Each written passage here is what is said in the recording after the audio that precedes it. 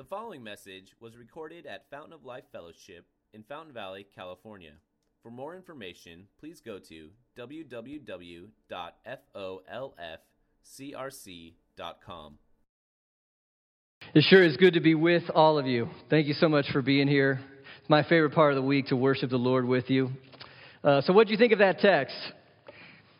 Easy, right? Jesus says, 10 virgins, 5 were foolish and didn't bring their oil and couldn't go into the wedding. You got it? Easy, right? Everybody understand? You guys are better at it than I am. I didn't. Really? What does this mean?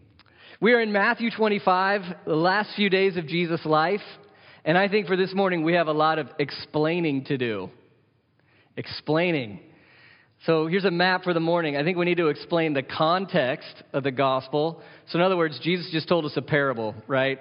It's a metaphor. It's using symbolism to make a point about what it's like, what life is like, what the spiritual world is like.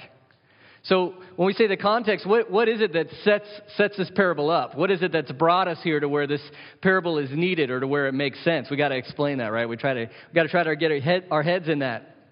Second, this parable is based on a Jewish wedding. And their weddings are a little different than ours. Okay? And so we've got to try to understand what on earth is going on with this wedding. So we've got to understand the context of the book. We've got to understand the historical context of the wedding. Then I think we can start to understand the parable and what Jesus is saying. And when we get to that point, well, we'll be ready to apply it to our lives. And all I can say right here is, it's really, really important. This is really important to Jesus. It's a very serious thing. So will you pray with me now? I want to pray for us. I want to pray that God will give us the understanding that we need, that He'd help us to really see and get what He's saying, and then that we'd receive it, that we'd believe it, that we'd trust in it, that we'll be ready. Will you pray with me? Let's pray. Heavenly Father, we thank You for Your word. We thank You that You love to communicate Yourself to us. The best communication is You sent Your Son, fully God, took on flesh to come and reveal You to us. Lord, thank You for sending us the best possible communication, Your Son. And we thank You that we know about Your Son and what He said and what He taught and what He's done, what He will do through Your word. So help us, Lord, as we hear Your word. Speak to us, Lord, and speak to us as a group. Speak to us as individuals. We're here for a reason. You brought us here. I pray that each one of us would say, God, speak to me right now. We ask this in Jesus' name. Amen. All right, so now the context. What's going on to set this parable up? Why is it needed? Why is it here? Well, we're in the last week of Jesus' life.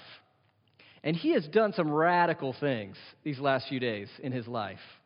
He entered the temple with just mobs of people following, saying, "You're the Christ." And to them, Christ, Messiah, meant He's the promised divine king. And so He's going to come and He's going to judge all of God's enemies, to them especially the Romans. They were under the thumb of the Roman Empire. So He's going to come, He's going to judge God's enemies. He's also going to judge the hypocritical leaders of the day. How many of you don't like hypocritical religious leaders? I'm surprised you still come here. He's judging them. And then they're hoping He'll change the age. Really, change the age. Big words. If you read the Old Testament prophets, age is like big epochs of history. And when the Messiah comes, they believed He'd change the age. Right now, this age is full of rebellion against God. It's full of ugliness. It's full of wickedness. That's not hard to believe, is it? And when the Messiah comes, they thought He'll change the age. And so He'll judge evil and He'll bring an age of righteousness and of peace and of happiness. It'll be the way it's supposed to be. We'll be blissful. We'll be joyful in God. And we'll know God explicitly. He'll be revealed. That's what they were waiting for. And so they thought Jesus is talking like this is coming soon. And His disciples thought of this as one moment. They said, we saw this last week, Jesus, when are You going to judge the temple like You said? And when are You going to reveal Yourself to everybody and change the age? And they're thinking, it's pretty obvious, our schedules are open for next weekend. It's Passover. Do it next weekend. And so in context here, Jesus is talking about his revealing, his return. To the disciples, they thought it was one thing and they thought it was coming soon. Jesus says, well, it's more like two things. And the second part, my revealing, when I come, it's going to be a while. There's going to be a delay. It's going to take a long time. And that delay, that's going to be tough. It's going to be tough times, not only in what's going on during the delay, but it's just going to be tough in the waiting. So long, are you really coming? And so he gave all these lessons, we saw this last week, on being ready, on being prepared. He's going to come back. Will you be ready? Now this, I think, is an idea in life where we need to use our imaginations. Have you ever imagined what it's going to be like when Jesus comes back? What's it going to be like? It's going to be amazing. I'll be honest with you. When I imagine this, part of my feeling sort of is fear. Because of the decisiveness of it. My life as I've lived it up till now, it's over. It's done. And now it's time to answer for it. And at this point, it's all in his hands as the judge and the king. It's done, and I am in his hands. Am I ready? How I lived my life, does that have me ready? More importantly, how I responded to him and what he's done, am I ready? Because when it comes, it'll be decisive. If you will, I think it'll help. Look at Matthew 24, verses 36 to 44. Just a piece of what we saw last week. It sets up this parable.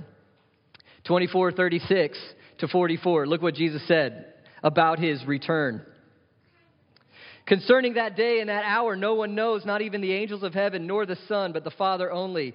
As were the days of Noah, so will be the coming of the Son of Man. As in those days before the flood, they were eating and drinking, marrying, giving in marriage, until the day when Noah entered the ark. And they were unaware until the flood came and swept them all away. So will be the coming of the Son of Man. 2 men will be in the field, one will be taken, one left. 2 women will be grinding at the mill, one will be taken, one left. Therefore what? Stay awake. You don't know on what day your Lord is coming, but know this. If the master of the house had known in what part of the night the thief was coming, he would have stayed awake and would not have let his house be broken into. Therefore, you also must be what? Ready, for the Son of Man is coming at an hour you don't expect.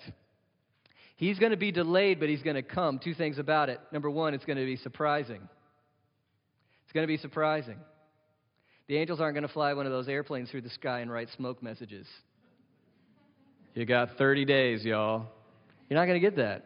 In fact, he's going to come like a thief. One thing about a thief, they don't call ahead, right? Are you free on Friday? I was going to come steal your stuff. Just want to make sure you wouldn't be there. They don't call ahead. It's a surprise. That's the point. Jesus will come and it will be a surprise. Second thing, it'll be decisive. Decisive. It's over. One left, one taken. Normal life will still be happening. You'll be at work with your friend. And we saw last week, Jesus said that he's coming for his people. It's this word elect. These people he knows, he loves, he's called, he's chosen, he's saved. They trust in him. He's coming for us. And he's going to take us. And one's taken and one's left. It's decisive. It's done. It's over. Oh, the joy. He's coming. He's changing the age. Oh, the sorrow. Some people won't be ready. Are you ready? That's what this is all about. Jesus wants you to be ready. Look, it's a little heavy because it's a warning, but it's a loving warning, isn't it? When you love people, what do? They're kids. They're playing near the street. What do you tell them? And if you run into the street, you're in trouble. Number 1, you're in trouble with me because you make me scared when you run in the street.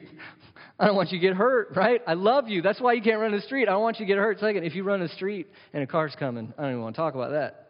It's a loving warning. What is Jesus doing for you here right now? It's a loving warning. Be ready. Are you ready? That's what this parable is about. You see it in verse 13 of our text. Jesus says, watch, therefore, you don't know the day or the hour. It's going to be a surprise. It's going to be decisive. Make sure you're ready. Okay, Jesus is coming back. You better be ready. What do 10 virgins with torches have to do with it? You're like, I don't know. That's why you're here. Okay, right? Well, let's explain the wedding. Jewish weddings are different than ours. Supposedly, and you guys, I didn't know this before I was studying it, okay? Full disclosure. Commentators say the Jewish wedding had 4 episodes to it. Number 1, it's old school. The parents would arrange the wedding, okay? So you might get to have a say. You might not have as much of a say. Dads and moms will talk, especially dads. They'll write it up. This is the way we're going to go. Okay, so they'd make the arrangement. That's part 1. Number 2, then there's a betrothal ceremony. So that's what you and I think of as a wedding ceremony. They would get together. They'd give vows. They'd read some things. They'd pray. It's a ceremony. Okay, you're married. But here's the thing that's weird for us. They don't live together after that. Even though they're betrothed and they're officially married, they still live apart. They live with their own families for is up to even like a year. And here's what's going on. The groom has this time, this year to prepare. So he's building a house or he's working the field. He's building up his wealth. Why? So that he can provide for his lady when it's time. Now, I'm not down with the whole arranging thing, I don't think. Although some of you, if you want to talk later. But maybe we have something to learn about this part. Something like, you don't get to touch me until you've shown you'll provide for me? I don't know, I kind of like it. What do you think? He has to provide. He has to show he can do it. He's responsible. He's really going to do it.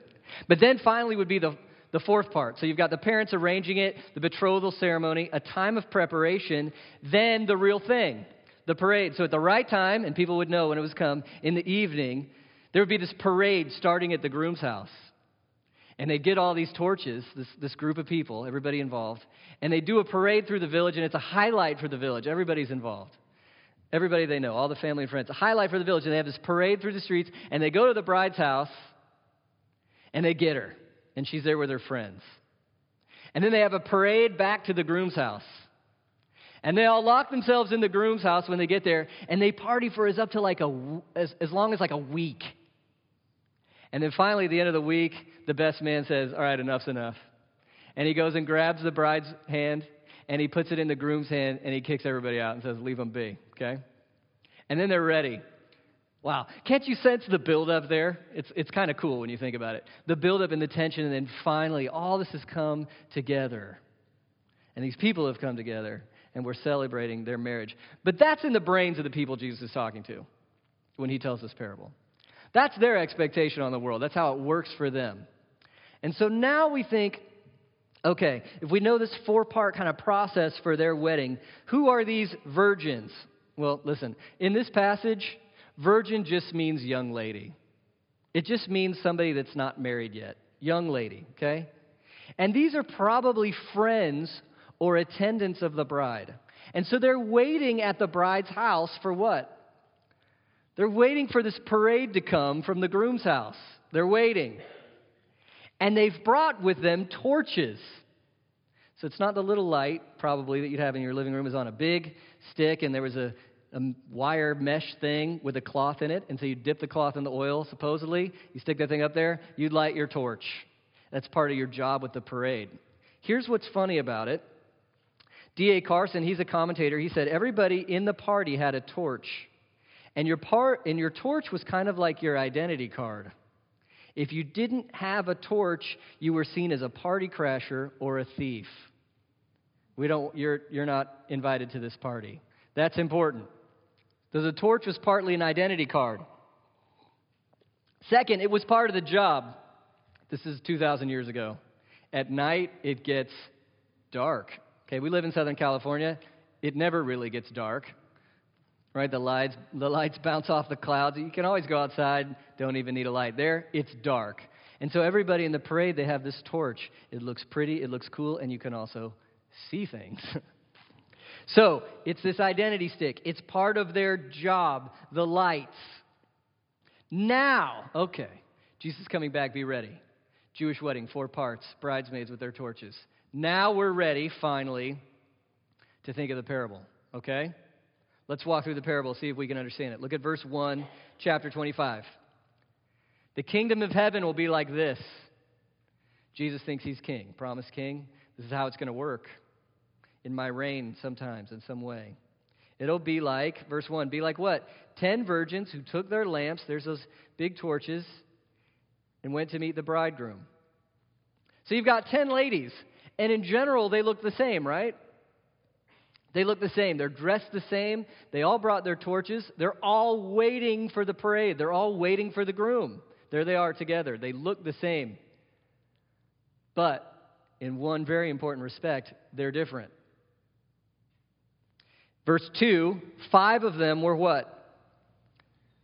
Foolish, and the other 5 were wise. It's funny to me that the Greek word behind what we're reading in English, foolish, is moros.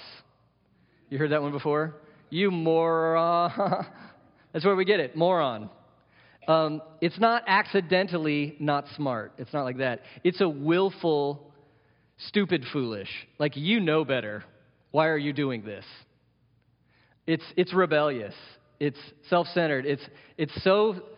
It's stupid rebellious, where you're like, you know better. What are you doing? 5 of them were like that, and 5 of them were wise. They were thoughtful. They're paying attention to what's most important. They're awake. 5 are wise, 5 are foolish. Now, if you're hearing a parable, which one do you want to be? Don't be an idiot, Jesus is saying. Don't be an idiot. In this story, what made them wise or foolish?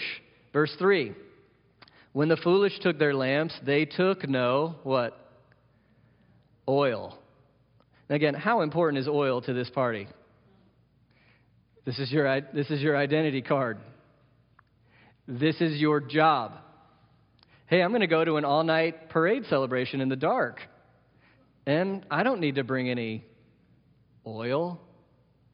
I don't know what they were thinking. Maybe they weren't thinking. The parable doesn't really say. Maybe they're thinking they could rely on other people. Weren't taking responsibility for themselves. They didn't bring any oil. So then, second part of the parable, first you've got these ladies, 5 are foolish, 5 are wise. Then there's a delay. Look at verse 5. The bridegroom was delayed. They all became drowsy and slept. So I don't know when it gets dark there. It got dark, and they're waiting, and they're waiting, and they're waiting. 9 o'clock, 10 o'clock, you're waiting. I'm taking a nap. So they all slept. Does the text blame anyone for sleeping? No, it's not a problem. The wise slept too, right? The wise slept too. This took longer than we thought. They're all sleeping. Part 2, the delay. Part 3, there's a revealing. Verse 6, at midnight there was a cry. Here's the bridegroom. The party started. Let's go. Come out to meet him. Time to go. Verse 7, all the virgins rose, trimmed their lamps. That means they're getting it lit. Light them up. Party's on. And then the foolish said to the wise, oh, can I have some oil? And you can imagine the wise being like, are you kidding me? We've been sleeping here all night long, and now you're thinking you need some oil? Why did you wait until now? I can't give you any of mine. I need mine for my job. I can't believe you didn't bring oil. Are you serious? Go try to buy some. So they go. They need oil. They have to have it. They go get it. And as a consequence, here's part 4, the parade passes them by. It goes to the bride's house. They can't join on the way to the groom's house. They don't have their oil. So when they finally get to the groom's house, everybody's already in there for the party. They weren't part. They didn't have their torches. They didn't have their lamps. The door's shut, and the groom says, I don't know you. You're not invited. And that's when Jesus says, watch therefore. You don't know the day nor the hour. Okay, so you guys tracking? You ready? We heard the parable. Now we got to plug it in. We got to plug it in. A parable is a metaphor, right? It's a symbol teaching you an important truth. So how do we plug it in? Well, let's start easy. Jesus said the kingdom of heaven is like this. Okay, who's the groom whose return is delayed? Jesus, right? Okay, that makes sense. Has his return been delayed? Well, what is it, 2015? Yeah, it's been a while. Is he going to come? We all are sleeping. Sleeping here kind of means you can't just sit on the roof and be like, I'm ready, Jesus. I'm ready, Jesus. You're going to have to work. You're going to have to eat. You're going to have to take care of your family. You're going to have to do stuff. You're going to have to live normal life as you wait. Okay? Everybody does it. But He's the groom. He's the king. He promises he's come. And I think it's cool that, remember, Jesus is going to change the age when he comes. What is it going to be like in this parable? It's a wedding party. The Bible says this lots of places. It's a wedding party. It's going to be beautiful. It's going to be awesome. It's going to be delicious. It's going to be joyful. That's the party. Man, you want to get into that party, right? You want to be there when he comes back. So the groom was delayed. That's Jesus. All right, who are the young ladies then? Who are these people? Well, they're all dressed up. They've all brought their torches. They all are waiting for the groom to come. Who are these people? It's professed Christians. It's those who claim to be Christians. It's us. And this is where it gets a little scary. Jesus warns of this all the time. What is he saying? Not everybody who claims to be a Christian is a Christian. Not everybody who claims to be a Christian is a Christian. And he's basically saying, you need to have a look at yourself. You need to have a look. Many who profess Christians will be revealed as frauds, and they'll be shut out. When Jesus comes back, they won't be ready. They won't be ready. So this is for church people. We look kind of the same. We say kind of the same stuff. We go to kind of the same places. Some of us get shut out. Wow. You can see why it's kind of serious, can't you? Man, back to imagining the return of Jesus. Imagine it. Imagine him saying, I don't know you. Don't want to be that guy. So it all comes down to this question, doesn't it? The groom who's delayed, that's Jesus in his return. The young ladies waiting, that's the professed Christians. And it all comes down to this question. What's the essential thing they have to get in the parable, in the story? They have to have the oil. They have to have the oil. Which is why I'm going to, after the service, I have some bottles of oil to sell you, salvation oil. You know, somebody somewhere tried that, right? That's just to show is it oil or is this symbolic for something? It's symbolic, okay? It's not oil. You don't really have to have your Jesus torch. I can imagine someone starting a horrid business. Jesus torches and Jesus oil. No. It's symbolic, okay. But symbolic for what? That's the kicker. What is this essential thing you've got to have to get in? What could it be that makes you ready? I think we can pick up on 5 aspects that this thing has to have. Are you picking up on it? Number 1, it seems to identify you. In context, it identifies you. You have to be the torch to show that you're part of the team. It identifies you. What could that be? Number 2, it seems to be part of your participation. You light that thing up, and it gives light. That's part of your job. You're waving it. You're part of the parade. It's an identity. It's a participation. It's a life. Number 3, strange. You can't borrow it. Stands out so much in the Gospels. Jesus says in Luke, if somebody asks you for your coat, what should you do? Give it to them. If your enemy's like, hey, will you walk with me a while? Jesus is like, tell him you'll walk too. Ridiculous generosity. Nobody's generous like Jesus tells us to be generous. And then here we have one thing where when somebody asks you for it, you're like, sorry, I can't give it to you. You have to have your own. You can't borrow it. Strange. It identifies you. It's your participation. You can't borrow it. 4, it seems to be relational. Relational. What does the groom say to the ladies with no oil? I don't know you. I don't know you. Who are you? It's relational. 5, we've seen it. It's essential. What could it be that identifies you? It's your participation. Can't borrow it. It's relational. And it's essential. Well, I'm going to give you my theory, and then I'm going to try to prove it. Okay? Give you my theory, and then I'm going to try to prove it. I want to take you to Matthew 8 just for a moment. Hopefully we'll have that up there just in summary. Matthew 8. I like it. I like this as a proof because it's in Matthew. And what are we studying? Matthew. Get your proof from the same book. There's this amazing story. Jesus goes to Capernaum. It's a major town, and a centurion comes to him. Now, again, put your head in the biblical world. How does a religious Jew feel about a Roman centurion? How would you feel if the general of Al-Qaeda came over? Okay? Kind of like that. That's how you feel. You don't like him. Why? He's evil. He's evil. But how would you respond if you wanted to know Jesus? Interesting question. Centurion come forward, appeals to Jesus. Lord, my servant is lying paralyzed at home, suffering terribly. Jesus says, I'll come heal him. The centurion replies, Lord, I'm not worthy to have you come under my roof. Wow, what's his attitude towards Jesus? Humility. I'm not worthy to have you come to my house. And he says to Jesus, just say the word, my servant will be healed. For I too am a man under authority with soldiers under me. I say to one, go, and he goes. I say to another, come, he comes. And to my servant, do this, and he does it. When Jesus heard this, he what? Marveled.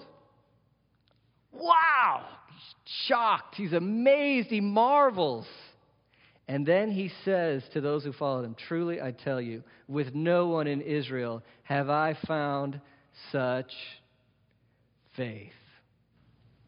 Faith. And then Jesus continues by saying, hey, in the party that's coming later, he's going to sit at the table with Abraham, Isaac, and Jacob with me in the kingdom. He's in the party. That seems to resonate with our parable. He's in the party. What was it that changed the centurion from evil, hated, ugly, go burn in hell, you piece of... that kind of a guy? What changed him to amazing, come to my party with my people? What was it? Jesus marveled at his faith. And you see the picture of the man's faith. He's humble towards Jesus. I don't deserve to have you come into my house. He sees Jesus for how great he is. Just save me, help me. He has a humble attitude towards Jesus. It's a real faith. I know some of who you are, his faith is saying, and you're awesome, and I need you.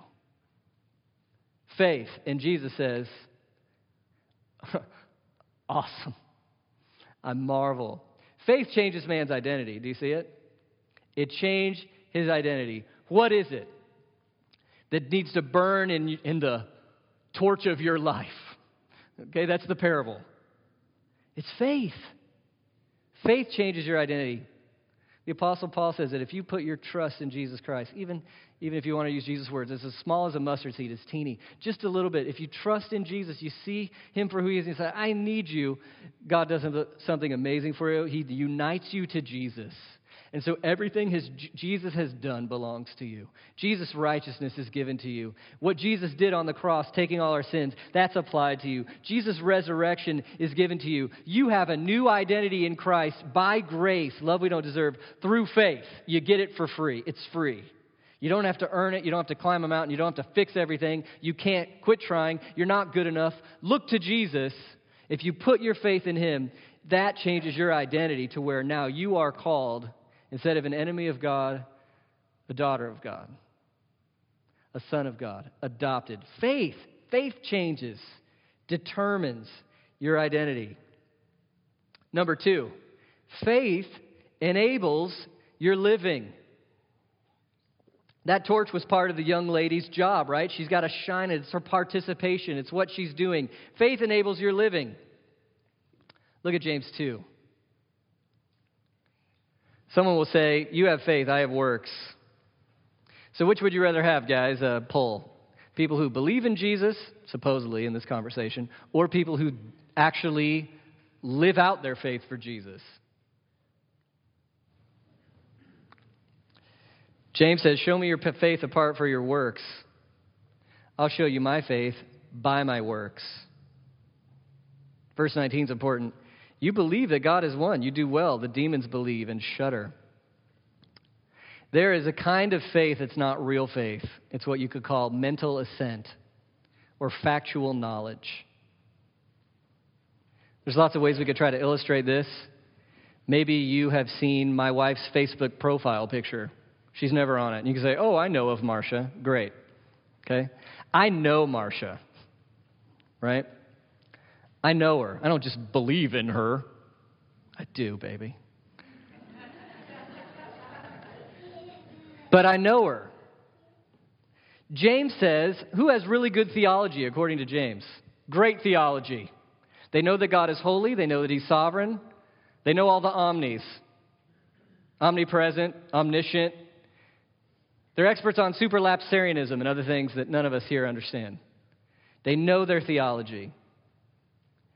What does that faith do for them? They're scared of God. They hate him. So what's got to be the difference between a demon's faith and your faith, my faith? Well, first of all, there's a humility to it, right? Like we saw in the centurion, are demons like, Jesus, please save me? No, they're like demons. They hate him, right? They hate him. So our faith is a humble need for Jesus, but it's also, James is getting at, you can't just claim this belief with no evidence in your life that you believe. And so we see what he's saying here, a dead faith or a fake faith has no life behind it, but real faith, the kind that's in this parable, gives life. Verse 26, for as the body apart from the spirit is dead, faith apart from works is what? Dead. It's a dead faith if it's just stuff you know in your brains.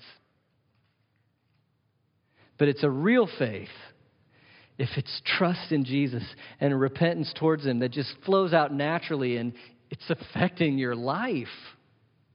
Look at Romans 1:16. Love this verse, 16 and 17. The Apostle Paul says, I'm not ashamed of the gospel. The gospel is the good news of who Jesus is and what he's done. I'm just going to join right here. I am not ashamed of this. This is the best news in the world. It's the hope of the world. This is it. Who Jesus is and what he's done and what that means for us.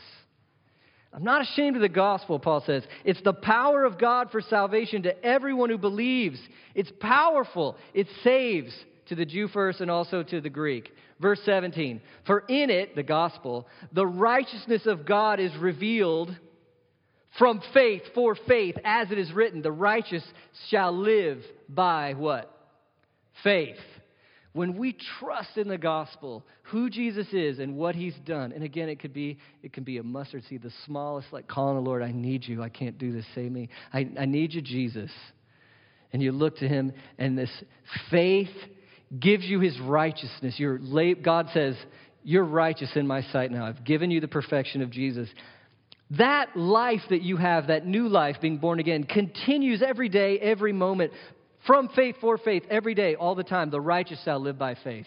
Every day as Christians, how do we live? Faith in the gospel every day. And that shows itself in our deeds. It gives us new life. As the old theologian Martin Luther said, we're saved by faith alone. Okay, you want to be right with God? Don't try to fix it. Don't try to do it. Trust Jesus. That saves you. But then Luther says, but saving faith is never alone. If you've trusted in him really, that his love for you, his grace for you, his Holy Spirit is in you. That can't help but change you. It's going to change how you live. So back to our parable. We need something that gives us an identity. The oil and the torch did that. What does faith do? New identity in Christ. We need something that gives us life, participation. We're waving that thing. We're part of the parade. We're in. What does faith do? It enables the life, the Christian life, every day. Okay, what about the borrowed part? You can strengthen my faith, and you do. You can strengthen it. You can lead me to opportunities to have faith. Hopefully I do that for you. But in the end, imagine it. Imagine Jesus coming back right now. And some of us, one of us, I don't know, he's back and we think, I never trusted him. I gave it arm's length. I knew some facts. I liked the idea. I wore the right clothes. I said some of the phrases, but I never trusted him. I never repented to him. I never embraced him as mine. And you look at me or you look at someone. What if you looked at me, he's here, and you said, can I have some of your faith? And I'd be like, I wish I could give you my faith at that point. But it's not something I can give. It's not something you can borrow. Because it belongs to you and your mind and your heart. It's your responsibility. Only you can trust your life to Jesus. That's why we never fight religious wars as Christians. They don't do anything. It doesn't work. If you have a gun and you go to somebody's head, believe in Christ. Okay. They didn't believe in Christ. They just didn't want to get shot. It doesn't work. That's why the way we do our work, the apostle says, faith comes from hearing. The way faith grows is we tell people about Jesus from his word. And then it's on you. It's on you what you do with it. It's up to you what you do with it. Now, we need one another's help, of course. Can't be a Christian by ourselves. We can't. If you need a church, man, we would love to have you. Can't be a Christian by yourself. We need help. We strengthen our faith. Our faith grows as we meet together. But in the end, I can't make you have faith. You can't make me have faith. It's yours. Oh, and you see this parable come to life here where the young lady said, can I have some of your oil? And they say, I can't give it to you because I have to use it. In the same way, we can't borrow faith. Look, Jesus is saying, be ready. Have you trusted in me really? Faith can't be borrowed. Number 4, faith is relational, isn't it? It's relational. I was thinking of the words from John 10:14. Jesus says, I'm the good shepherd. Love this. And then Jesus says, I know. What does Jesus know? I know. Say it with me. I know my own. I know them. I know my own. My own know me. Just as the Father knows me and I know the Father, and I lay my life down for the sheep. Jesus says, one thing's for sure about those he saves, he knows them. I love this. He says he knows them really well. I know him like I know the Father. He knows you. Just hold on to that for a moment. We get this idea of this big world, and God loves the world, and God loves the church, and we fall through the cracks in there somehow, don't we? He doesn't know me. Why would he want to know me? But Jesus is saying, oh, you don't get it. I know you really well, and I laid my life down for you. I love you. I laid my life down for you. That stirs up faith, doesn't it? His love. That builds up, nothing builds up faith like the promise of his grace in the gospel. I died for you. I love you. I know you. Yeah, I want that. And he says, I know my own, and my own know me. Christianity is unique as a religion because there is such a strong relational aspect to it. We know God. It sounds funny to say, doesn't it? I know God. If I say it the wrong way, you're like, freak. It's not like I call him on a cell phone. You know, I was actually at a sermon once where the guy goes, hold on. Yes, Lord? Okay, I'll tell him. He didn't do this with his hand. That was me. Yes, as if he was like getting Morse code from Jesus. And we were like, that's total baloney. You know, can we have his number too? It's not like that. I don't know him completely. He doesn't dial me up on the phone. But come on, Christians, don't you feel like you know him? Hasn't he spoken to you? Hasn't he worked in your life? Hasn't he answered prayers? Hasn't he met you in your need? Aren't you? Part of what comforts me when I imagine Jesus coming back is, I think I know him. I think he's going to be like, yeah, I know you. I've been dealing with you a long time. You're kind of an idiot, but I know you. Come on, I know you. We know him. Now look at Galatians 4:6-7. Now this is all, listen, if you're reading Galatians is all about salvation by what? Faith, all through Galatians. Faith. And so Paul is arguing in Galatians, you have a new identity through faith, not through works. This is right down what we're talking about. Faith, verse 6. And because, and so I'm doing my brackets, okay, I'm translating for you. Because you're children of God through faith. That's exactly what he's saying. God has sent the Spirit of his Son into our hearts, crying, Abba, Father. This is an experience. As Christians, we don't base our salvations on our experiences because sometimes we're like, oh, I had a great day, Jesus loves me. No, I had a bad day, Jesus hates me. No. Our faith is not based on our experiences, it's based on what Jesus did. And yet, there's an experience through the Holy Spirit. And what's this experience? That's when your heart is going, oh, Dad, I love you. I know you love me. To God, your Father. Father, I know you love me. I love you, Father. What is that? That's the Spirit crying out in your heart, Father. And it's part of knowing God. I know him. He's my Father. I love him. I need him. I don't always understand him. I don't always turn to him. I don't always worship him. I don't always obey him. I know him by grace. through faith. Do you know him? Do you know him? If you don't know him and you want to know him, let me tell you this. You want to know him because he wants to know you. I dare you to go ahead and pray this if you're that person. I want to know you. Let me know you. And I think all of us could say that. Let me know you more. Let me see it again. It's faith. Faith is relational.